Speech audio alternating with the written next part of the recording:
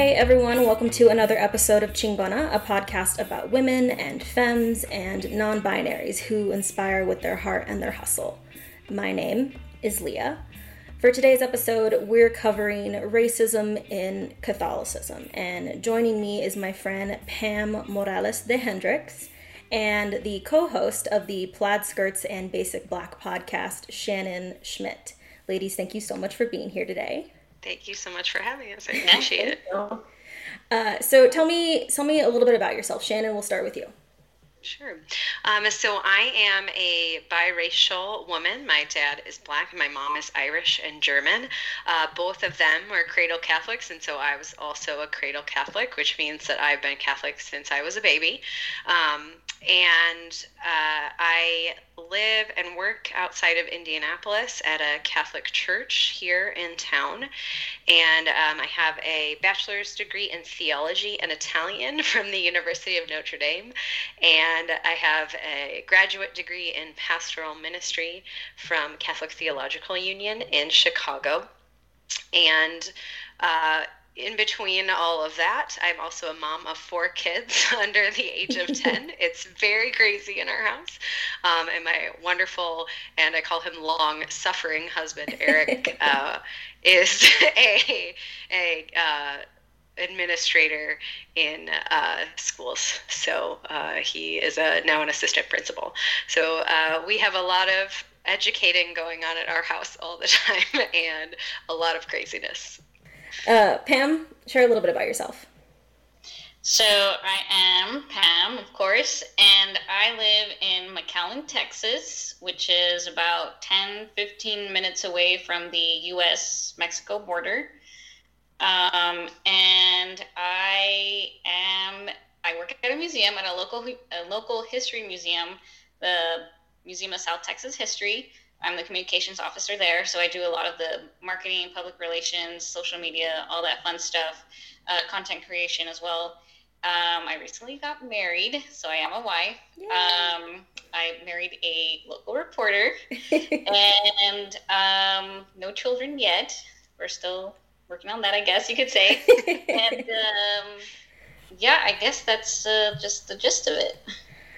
So Pam, you posted something on how the topic came up for this is that you kind of made a post on Instagram about how you were grappling with being with the racism in the history of Catholicism, and you ladies are both women of color, and I mean I am too. I'm not Catholic, but I think this is a conversation that needs to be had always, but especially in light of everything that's going on.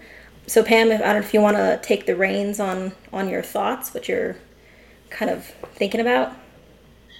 So I posted that, after the whole devastating situation and the death of George Floyd. And I've always had the thought about the issue between racism and the Catholic Church in the sense... I guess just to give context. So I grew up Catholic, cradle Catholic, and probably about when I turned 21, I kind of left and sort of led this life of, that wasn't necessarily in teaching with the Catholic Church. That's when I met you. Sorry? That's when I met you, during that time in your life. Yeah, yes.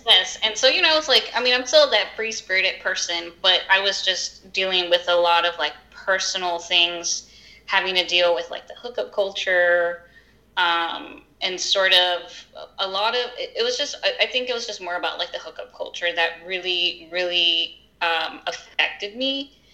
And then I went back to the church, decided to go back after Trump got elected. I think his election really opened my eyes to a lot of other things that deep down I still had a lot of issues with, like, for example, the pro-choice and the pro-life movements. hookup culture, like everything just, I don't know, it just opened something in me that I just felt like I need to go back and explore more.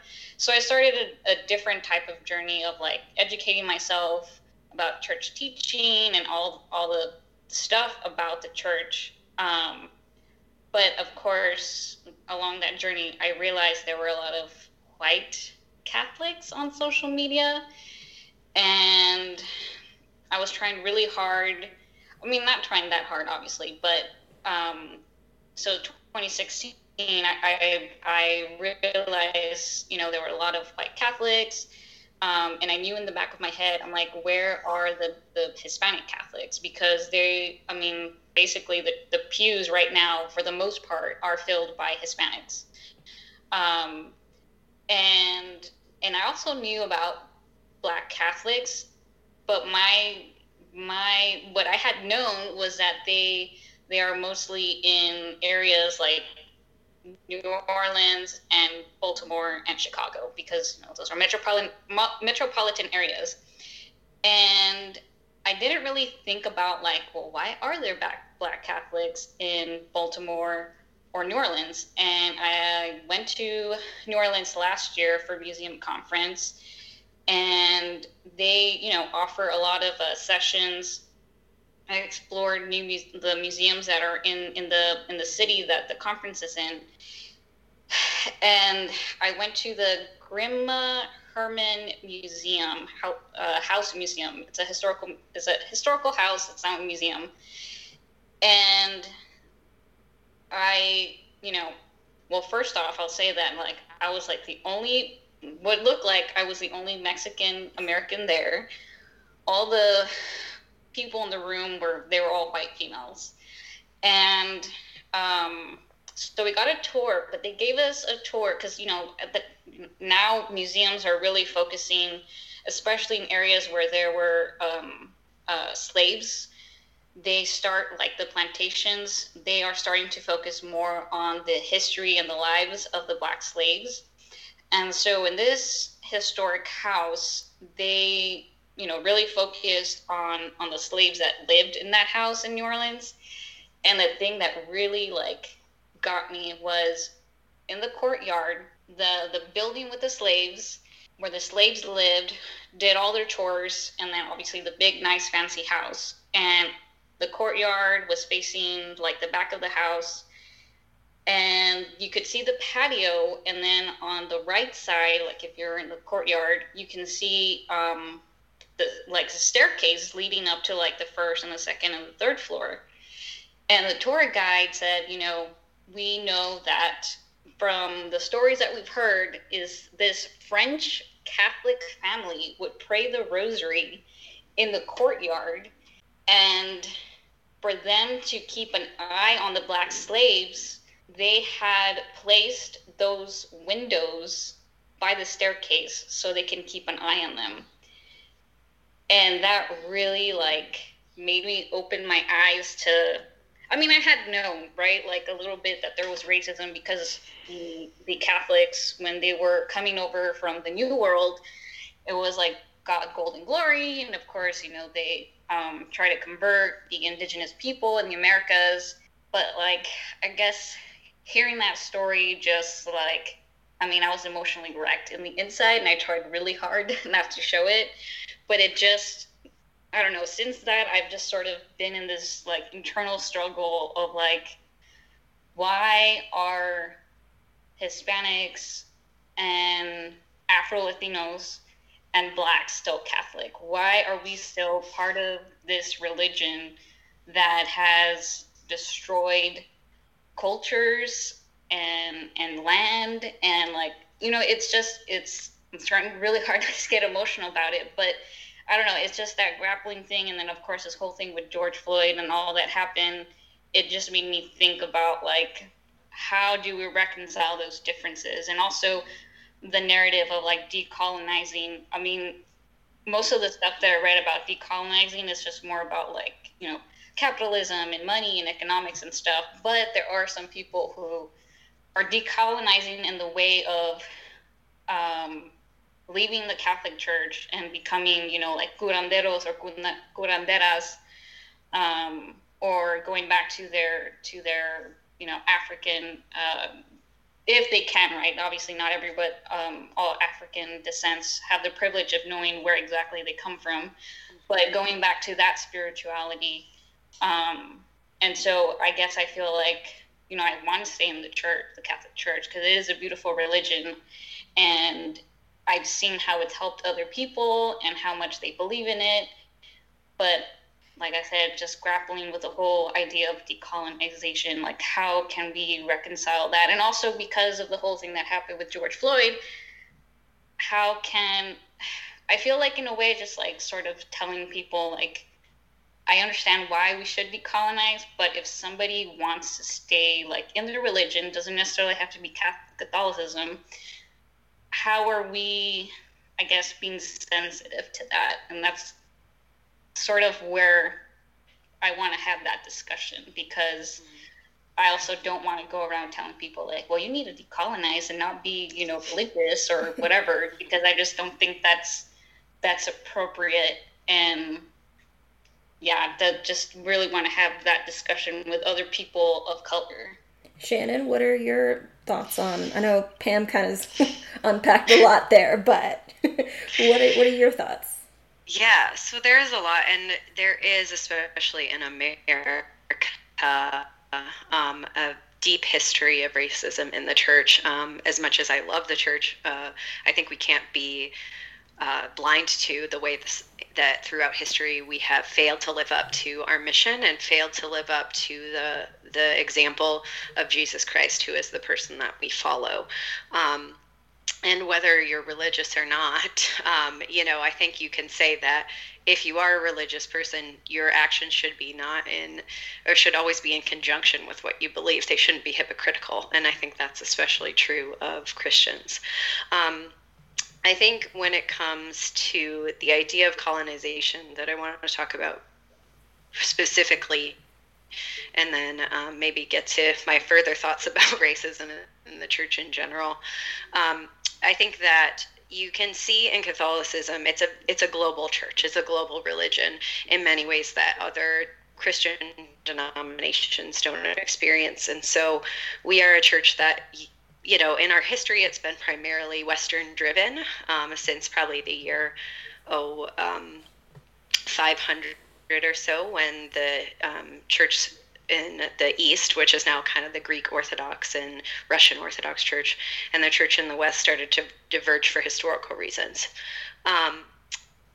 But certainly in the past 500 to maybe even if I boil that down to the past 200 years, the church has become much more global. It's always been global, but there's been a resurgence in Africa. The church has been in Africa since the very beginning, but there's been a huge boom in population in what we call the Global South, and in South America as well, South and Central America. And so the majority of Catholics are becoming Catholics of color on a global scale. And that's also true in the U.S. with all of the migration that's happening from Central and South America as well. So the church right now in America in particular is at a transition point in which the white majority is shifting, and it's becoming a Hispanic majority, and soon, just like the rest of the country, we will have what we call a minority majority, that there will be more people of color than white people. And so I think we're seeing a lot of the cultural conflict in the church that we haven't seen before, because until maybe the past 50 years, the church was predominantly white, Irish, German, and Italian, and Polish as well. So in particular, when it comes to colonization, there is a deep history of the religion, of Catholicism being used as a tool for colonization.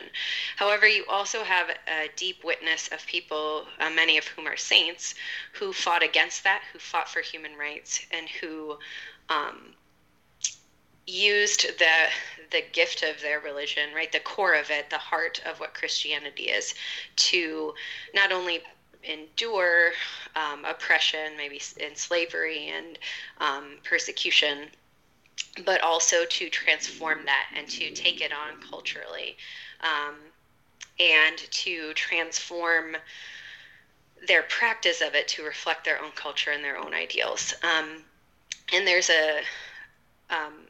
especially since 1960, which is when the Second Vatican Council happened. So for those who are outside the church, that's when like the Mass went from Latin to whatever language was used in the country, and all sorts of these big changes started to happen.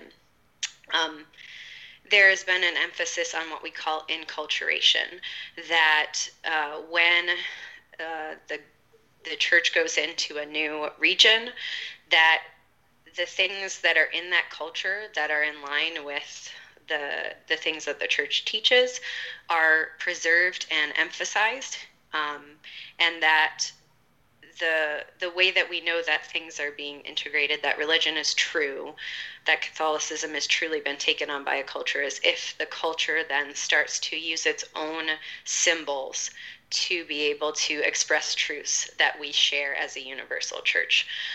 So an example of this that I love is the celebrations around All Saints' Day, which is November 1st. So in Mexico, you have Dia de los Muertos, right? That is a culture, an enculturated festival that emphasizes what we celebrate on November 1st.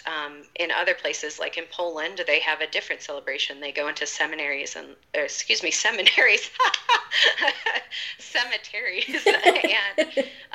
they leave lanterns everywhere.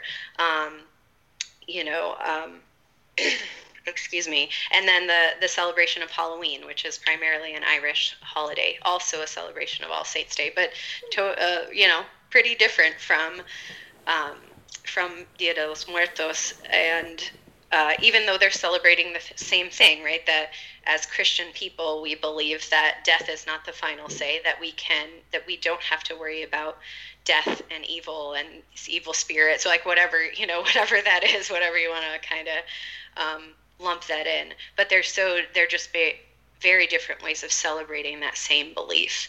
And that's, I think, the beauty of religion, and for me, Catholicism in particular, is that there are these universal truths and that we can express them in our own way.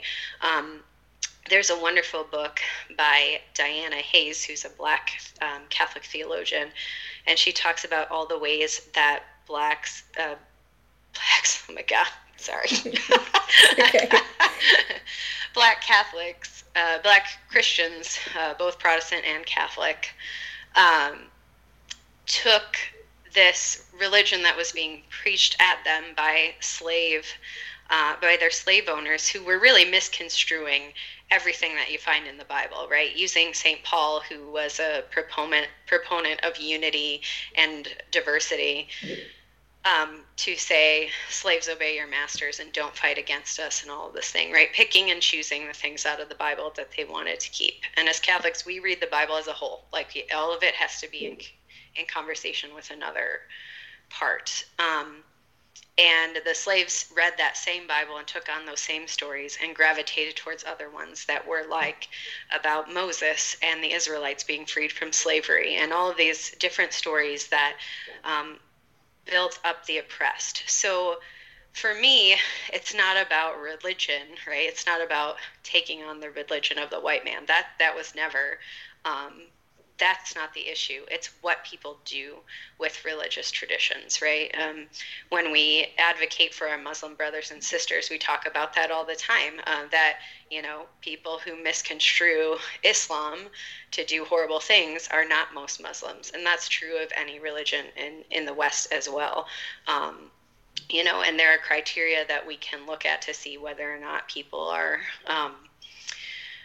following what's actually their religious tradition or not. And I think that, at least in my Catholic brain, that is shown through how we live our lives, right? So if our lives start to be more, as Christians, more open, compassionate, welcoming to everyone, regardless of who they are or what they look like and worldview are, then we are reflecting the truth of what we believe. And the more we become closed off and exclusive, and the more we expel people from our company, for lack of a better word, then we're not living up to what we truly believe. I said a lot there. No, it was super, super informative. I was reading an article on kind of how Black Catholics, like the turning point for when Black Catholics kind of became their own sect. And correct me if I'm wrong, but it was around the time of Martin Luther King's assassination. Something like 2 weeks after that, the Black church, there was like a Black priest in Illinois that got a lot of other Black religious leaders together and decided that they wanted to kind of branch off and remove themselves from the white majority Catholics. Yeah, so there have been Black Catholics in America actually since the very beginning. That first group of explorers, I should say, since colonial times. Not since the beginning. They certainly weren't here with indigenous people. The very first set of Spanish explorers, there were 8 of them who went into what is now the American Southwest and West. There was a Black man with them who was a convert to Catholicism. So Black Catholics have been present in America, in the United States, since its very beginnings. And one of the oldest settlements in Florida, and St. Augustine, of course, was a Spanish settlement and a Catholic settlement. There was a group of, just north of that, there was a Black community, a Black Catholic community as well. So, and there have been pockets, as Pam was saying, in different locations like Louisiana, and like I would say, like Louisiana Black Catholics are their own because they've been there and they have had their own culture since the 1600s with the the French. And in Baltimore, that's where the first Catholic diocese was. So the first bishop in America was there after the United States, the English started establishing colonies. And then, of course, the larger cities like New York, Chicago, and things like that. And a lot of that had to do with the Great Migration, and some of that in the North as well. When in the 20s and 30s, many Black people moved from the South to the North. But certainly the sort of trying to discover what it means to be authentically Black and truly Catholic, which is it's actually the title of a book, a great book by Matthew Kressler. I read that also. That's when you start to see, just like in society, Black people trying to reclaim some of their African identity and reclaim their cultural identity. We just did on our podcast an episode on the Knights of St. Peter Claver, which have been around since the early 20th century, which is a Black Catholic fraternal organization. And so those organizations were there creating spaces for Black Catholics, but Black Catholics really did not experience welcome in the church outside of particular parishes in the same way that other Catholics did until really the 50s or the 60s onward. And so there have always been traditionally Black parishes, but in the 60s you started to see, along with that shift in our worship that I talked about after the Second Vatican Council, so when Mass became open to different languages outside of Latin and things like that, and there were a lot of different changes to the way that the service or the Mass was celebrated. You started to see, because of that emphasis on enculturation, on making the Mass reflect the culture of the people, Black Catholics reclaiming their identity and bringing their own culture, their own traditions, like the spirituals and gospel music and things like that, and different ways of expressing that we have as a culture into our worship. And so that started to create a more cohesive community. And that's also around the same time that an organization called the National Black Catholic Congress, was formed. And they are the national organization for Black Catholics, so they advocate for Black Catholics. They organize conferences, things like that. And so that's when we really start to see that identity becoming more pronounced. And thankfully, that has led the way for many of our brothers and sisters who are newer immigrants to America. And thankfully, the lessons learned from how the church has failed Black Catholics on occasion has helped us better respond to our Hispanic brothers and sisters as they come.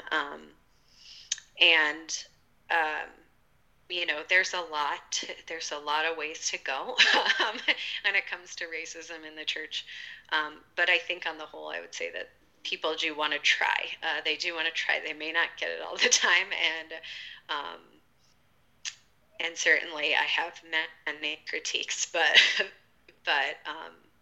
it's a place where I think we have a wealth of tradition that stretches back to the first century, the Common Era, that we can draw on to say, how can we be better and how can we grow and how can we learn more about who God is as we experience new things as a culture. We can get into the nitty-gritty too, for sure, because I'm ready to jump on that horse this week after all that's been going on. Before we get into that, Pam, do you have any thoughts on any of the things that Shannon just spoke about? A couple of things I guess just to mention is, well, one, today I just found out that there was an African king, Alfonso the First, of Congo, which I think might be present day Ethiopia. Yes. Okay. Yeah. And that he had, he was a Catholic king, and he was his father was converted through the Jesuits from Portugal in like the 1500s. So I was like, oh, so they were Catholic way before they were even here. So I learned about that. And of course, that's a whole nother interesting story. And the other thing about, racism, there is an article that I did read. It was sort of like a analytical piece on Martin Scorsese's movie, Gangs of New York. And in that movie, if you haven't seen it, it's sort of a rivalry between the Irish Catholics and the Italian Catholics. And sort of this, this message on,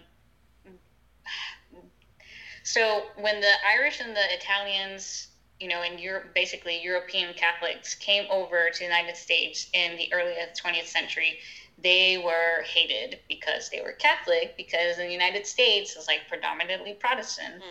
And they were discriminated the same way Hispanics today, or not Hispanics, people from Mexico and Central America and South America are being treated right now. And in this, piece that I read, it was, basically saying that the reason why there's white supremacy and why there's some Catholics who are white supremacists is because their ancestors, even though it wasn't that long ago, were violently mistreated, and in a way they had to fight for their place in America. So apparently that whole story about Christopher Columbus and the statue and why it's in New York maybe, because the Italians felt like they were being mistreated, and they felt like, we have a place in the United States, and Christopher Columbus is our example. Obviously, terrible example. But it just, I don't know, reading that article, one of those things where, while I'm educating myself, I kept in the back of my mind is that's why there's racism, I guess. I mean, I'm not that there is, it's just one of the things is that or why Catholics also are racist and white supremacists, because they probably had this inherent hatred because they themselves were violently mistreated, and now that they're part of society and accepted because they're Catholic, they take that out on other people. Okay, pause. I learned about this idea of passing down trauma to future generations on an episode of Dear White People, which, by the way, is one of the greatest shows of all time. If you're not familiar with it, it's a show based on a movie about a group of black students at a university and just the bullshit they have to deal with because they are black. And the show does a really good job of portraying very real situations in the black community while also being satirical and humorous. There are 3 seasons on Netflix, so as soon as you're done listening to this episode, run, don't walk to your TV. But anyway, in a season 2 episode of Dear White People, there's a part where a character brings up this thing called epigenetics. She says, quote, basically, scientists have figured out that people who experience intense trauma like slavery pass that down through their DNA. So pain and suffering is literally in my blood, end quote. I looked into this and it is fascinating. It's called transgenerational epigenetic inheritance. The idea that trauma can leave a chemical mark on a person's genes and is then passed down generation to generation. So, to Pam's point, it's not far-fetched that some of these people who are racist now could have literally had it passed down through their DNA based on trauma that their ancestors experienced. That being said, it's not an excuse to be a racist or an apology for it. Here's more from Pam. So that's just like one of the few things that I'm like slowly learning, but also maybe, what Shannon was mentioning, all that stuff, that's what it reminded me. Yeah, for sure. And,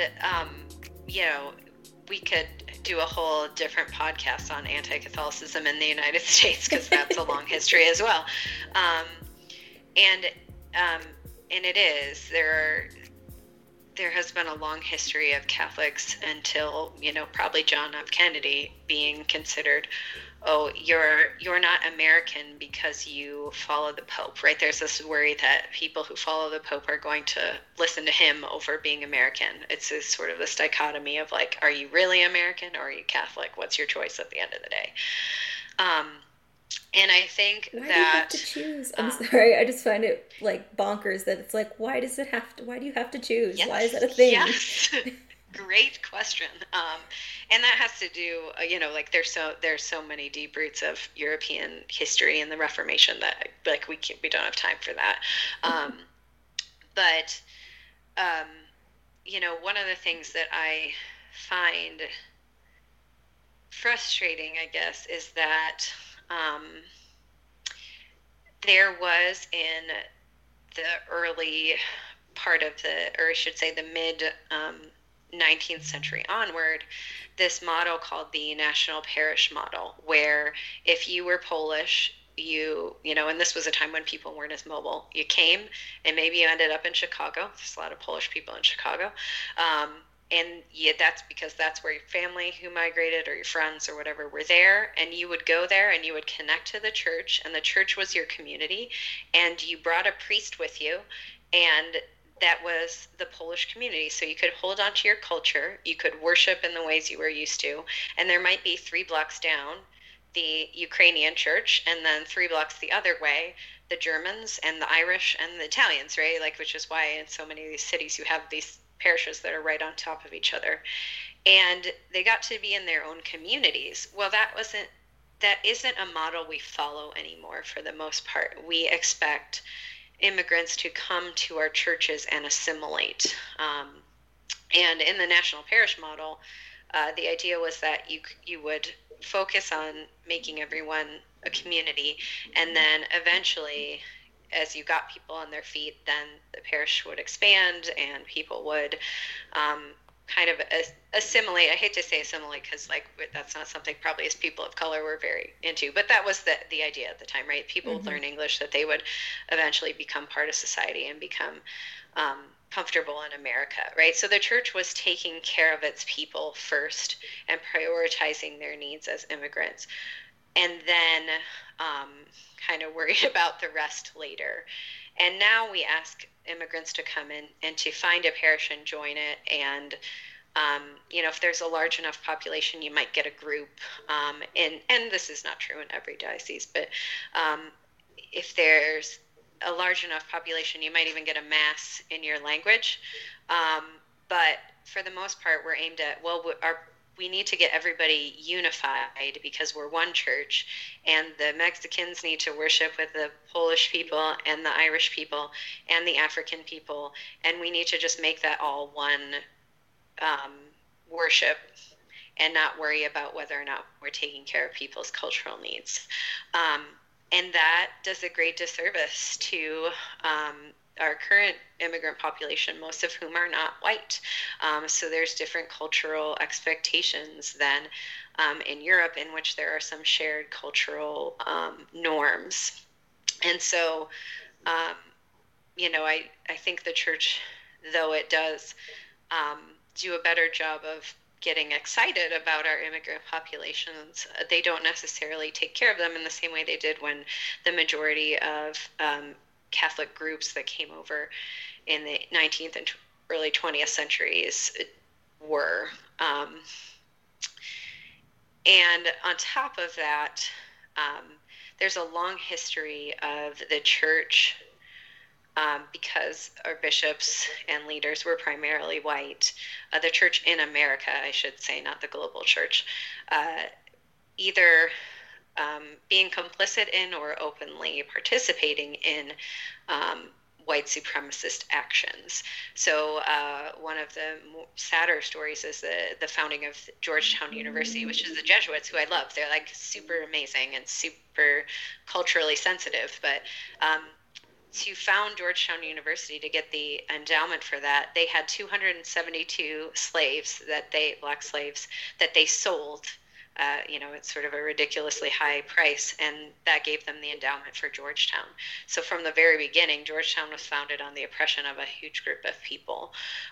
Along with that, you had bishops, priests, religious orders, which is nuns and brothers, and who owned slaves, who sold them, who would use slaves to do their charity work. It's sort of like this weird disconnect that exists in history between what they were doing as a religious order and what they were doing as slave owners. You also had segregation of schools, people who would deny Catholics of color access to the sacraments, access to their churches, who would make them sit in separate parts of the church on Sundays during Mass. And thankfully, there have been bishops and saints and who have stood up for people of color throughout the centuries. That being said, I would also say that the global church and the Vatican was always a little bit ahead of us. It was always saying, like, hey, stop this. Hey, don't do this. This is not great. And though, again, the global church is not perfect, it's certainly much more tied in with American history than Catholic history. And there are often days as a woman of African descent that I am ready to pick up, say, peace out, I'm done with this. I'm done with people telling me how I should feel, what I should do, how I should protest, things like that. But at the end of the day, for me, and my own growth as a human person, there is something about the practice of my faith. There's something about the sacraments. There is something about the ritual and the worship that has lasted from the very beginning. It's not exactly the same, right? But things that have stuck with us for 2,000 years that speak to my heart and teach me more about the mystery of life and more about the mystery of the divine.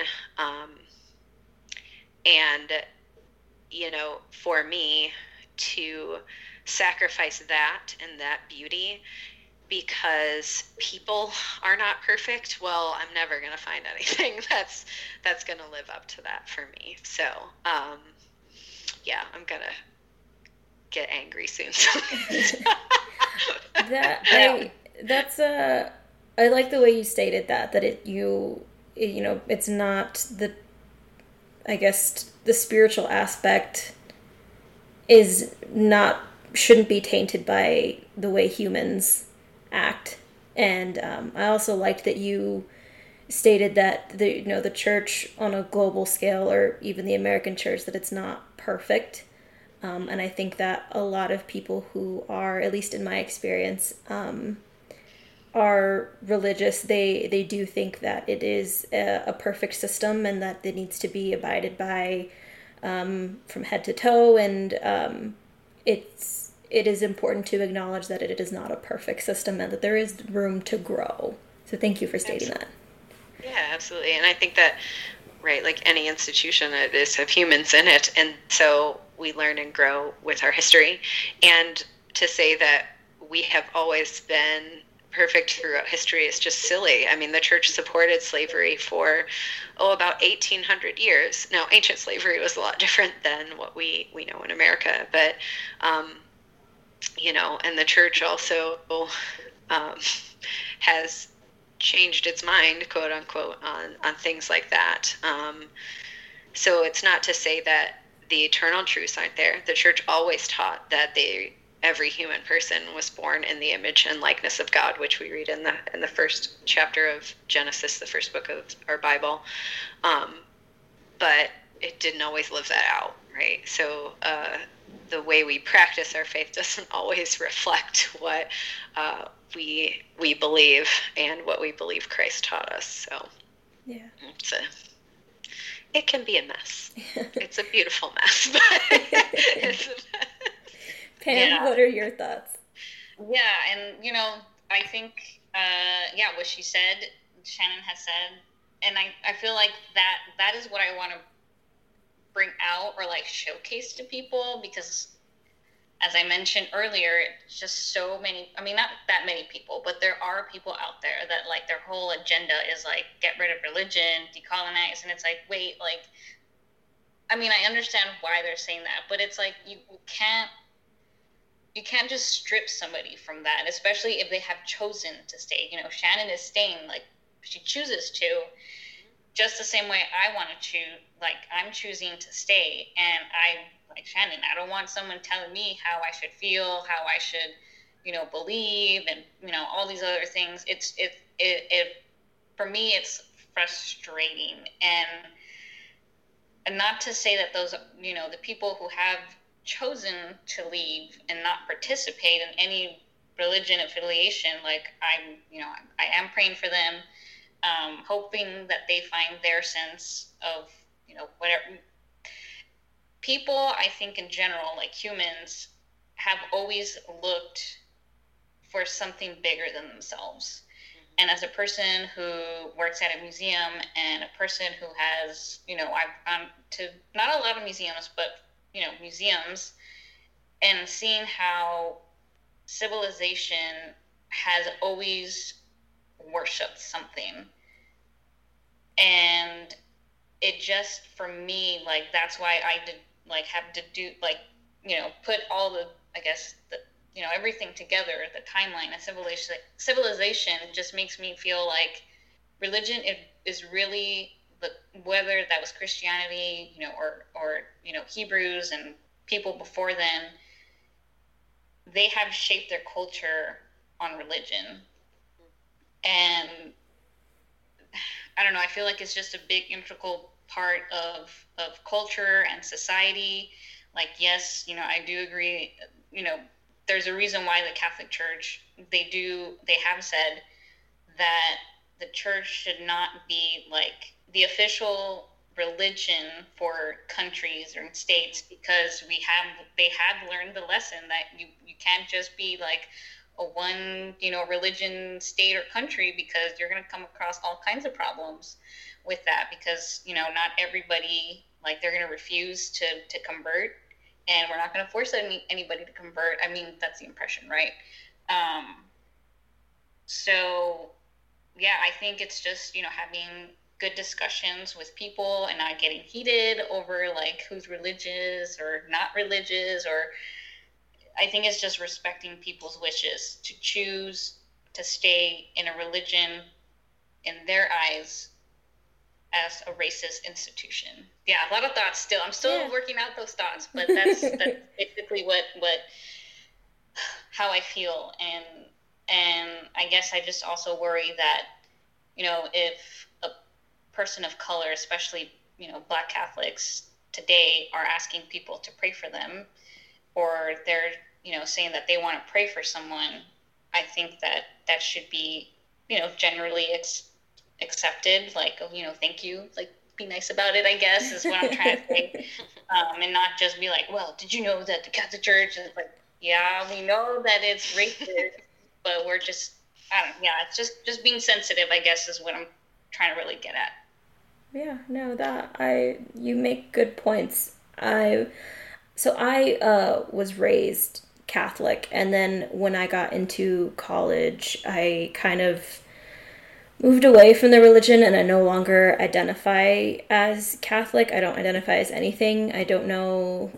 It's something that I'm kind of grappling with myself. Like, I don't know if I'm like atheist or, you know, what the situation is. And it's just kind of this like inner dialogue that I have with myself. But whenever, like, I have very religious family members, like my grandma is always giving me like a little angel this or a little prayer of that. And like, I know that is her way of showing me that she cares. And that's how I take it as. Like, I don't take offense whenever other people are trying to, like, you know, bless you or I'll pray for you, because I know that that's just their way of showing that they're caring for another person. That's just my 2 cents. Yeah. Well, I will say I did have, I feel really, I'm still thinking about this encounter. So someone on Instagram had posted how they were very upset of their family members not grappling with the whole like racism thing and just sort of, you know, the Trump situation and, you know, political and all that stuff. And, you know, she like basically said that she hated Catholicism, and, you know, she grew up in it and all this other stuff. And she said some other things that I can't really remember right now. But I got really upset. The other thing that makes me upset about that is, you know, my mom is very devout, and she's been through stuff like very like heavy like life situations, you know, having to deal with suicide, dealing with you know, a son that's autistic, and then some other like, you know, just a bunch of crazy stuff. But she like is so devout and like just so like, I don't know, you know, just faithful, right? Mm-hmm. And so it also makes me upset when people are like, you know, religion is the worst thing in the world, and it's like, you're kind of insulting my mom by saying that she's stupid, because that's what, you know, some people say, like, oh, people who believe in religion are stupid, like they don't know anything, they're just like, you know, believing in fake fairy stories and all this other stuff. And it's like, but you're insulting someone who like is smart, like is a regular normal person. She just happening to her are bigger than herself. Like, it's not about her, it's not about her suffering, like it's about being there for people who need her. And she does that because she believes in something bigger than herself. So that's another like whole other situation. Obviously, we can talk about that another time. But yeah, and so, you know, I replied to this person with that. She hasn't replied back to me. She unfollowed me on Instagram, and I'm like, okay, well, you know, I said what I had to, but yeah, that's just one of those things. And, you know, I appreciate Leah, you know, still seeing family members who probably do those things because they care about you, not because they think you're gonna go to hell. Yeah. And I think it's really important when we're talking about religion to recognize that like every human being has a spirituality, right? That's kind of what you were getting at, Pam, is like we all have this natural inclination to seek, right? It's kind of built into our brains. It's hardwired in there. And we all find outlets for that spirituality, and communities for that. Like some people, it's like your World of Warcraft tribe or whatever. Like, I don't know, you know, like whatever it is. And religion is a way in which we can channel that. And it's also something which, in a positive way, makes demands on us to not sort of let our spirituality go everywhere, right? To just sort of be out there. That is, like I always talk about as a Catholic, if you're familiar, we have Lent right before Easter. It's like a time of sacrificing, and all of you guys know that, but if listeners out there, if you don't know, it's, it's kind of like, we strip down all the decorations. It's kind of like, meh, like I don't like it personally. I'm a very like happy, bubbly person. I want it to be Easter season, which is like all the flowers are out and all the pretty things, and we're singing all the happy songs, right? I want that all the time.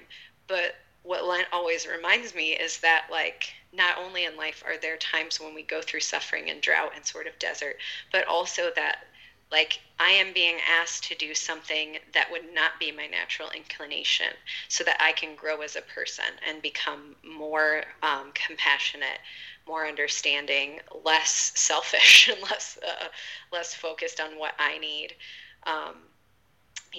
Because, like, yeah, I could give up chocolate and that's fine, right? It's like a self-sacrifice. But, really, if I enter into the spirit of it, then I am channeling my own spirituality, channeling my connection to that thing outside of myself in a way that's going to help me become a better person, to live a more ethical life. And it's not just about, getting into heaven and getting the points, it's about what does it mean to be a truly human person, who is committed to, justice and peace and compassion and all of those things that we can all agree upon. And I think, I hope that's what other people find in their spiritual pursuits as well, wherever they are. I agree. Do you guys have any final thoughts on everything that we were talking about today? The whole world. Pam, do you feel a little bit better kind of in your searching after hearing what Shannon had to say? I feel like I have more to read about as far as Black Catholicism, and because I am learning too. See, then that's like the other thing. I feel like I'm having some shame, which obviously Catholics know shame is not good. So much guilt. I'm like, why didn't I mean, like I said, in the back of my head, I just knew, like, I need to know more about, like, Black Catholics, and I need to know more about, like, Hispanic and, like, all these other things. I need to follow more, Catholics of color. Like, but I just, life gets in the way. Started getting, got proposed to, and planning a wedding, and then, well, I think I had followed or started following Shannon's and Marcia. Marcia, okay. Yeah, Shannon's co-host on the podcast. This was like way before this whole thing happened. I was following, or I am following, a Hispanic Catholic, and she started talking about like how she was very upset. Leticia Ochoa Adams, that's her. She was getting like, kind of talking about how conferences and all of that stuff, a lot of white Catholics. And so she's like, talking about how she feels like she's not heard in the church, because also like the books that are published, especially like stories of personal faith and all that stuff and conversion, a lot of white Catholic authors. And so she was talking about that, and I thought, I'm going to look up Black Catholics. And so that's how I came across Shannon's podcast and been listening to it. And then, of course, like I said, the shame after the whole George Floyd thing happened. Now I'm starting to follow more people, Black Catholics. And I'm still learning more about their experience and trying to, be there for them and solidarity and all of that stuff. So still more to learn. We all always have more to learn. So, yeah. I think it's important to understand for people that we're continuously evolving just as humans, and that includes religion. And as we mentioned earlier, like, it's not perfect. Like, once something is perfect, that means there is no more room to grow. And obviously there's always room to grow, and these are conversations that need to be continuously evolving, and we need to revisit. Everybody needs to revisit, whether they're uncomfortable or not. All right. Well, thank you, ladies, so much for coming on. I really appreciate it. This was super informative. I've been doing a lot of research leading up to this, and I feel like I won't be able to get out of the research rabbit hole until like something else, like, you know, squirrel, like piques my interest for that time being. But thank you so very much. Yeah, thank you so much. This is great. Yeah, thanks, Leah.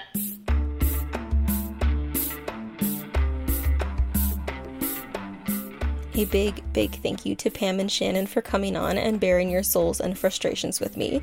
I will share their social media in the show notes. If y'all want to hear a part 2 on the topic, please let me know. I know we only scratched the surface. Also, I'm going to be on an episode of Shannon's podcast, Plaid Skirts and Basic Black, so make sure to check that out too. I'll link it as well. Special thanks to my uncle Raul Garza Jr. for writing and performing the theme music. My boyfriend has been humming it around the house for the past couple weeks. Follow the podcast on Instagram and Twitter at Chingona Podcast. Feel free to email me at chingonapodcast@gmail.com. Thanks again for listening, and I'll talk to y'all soon.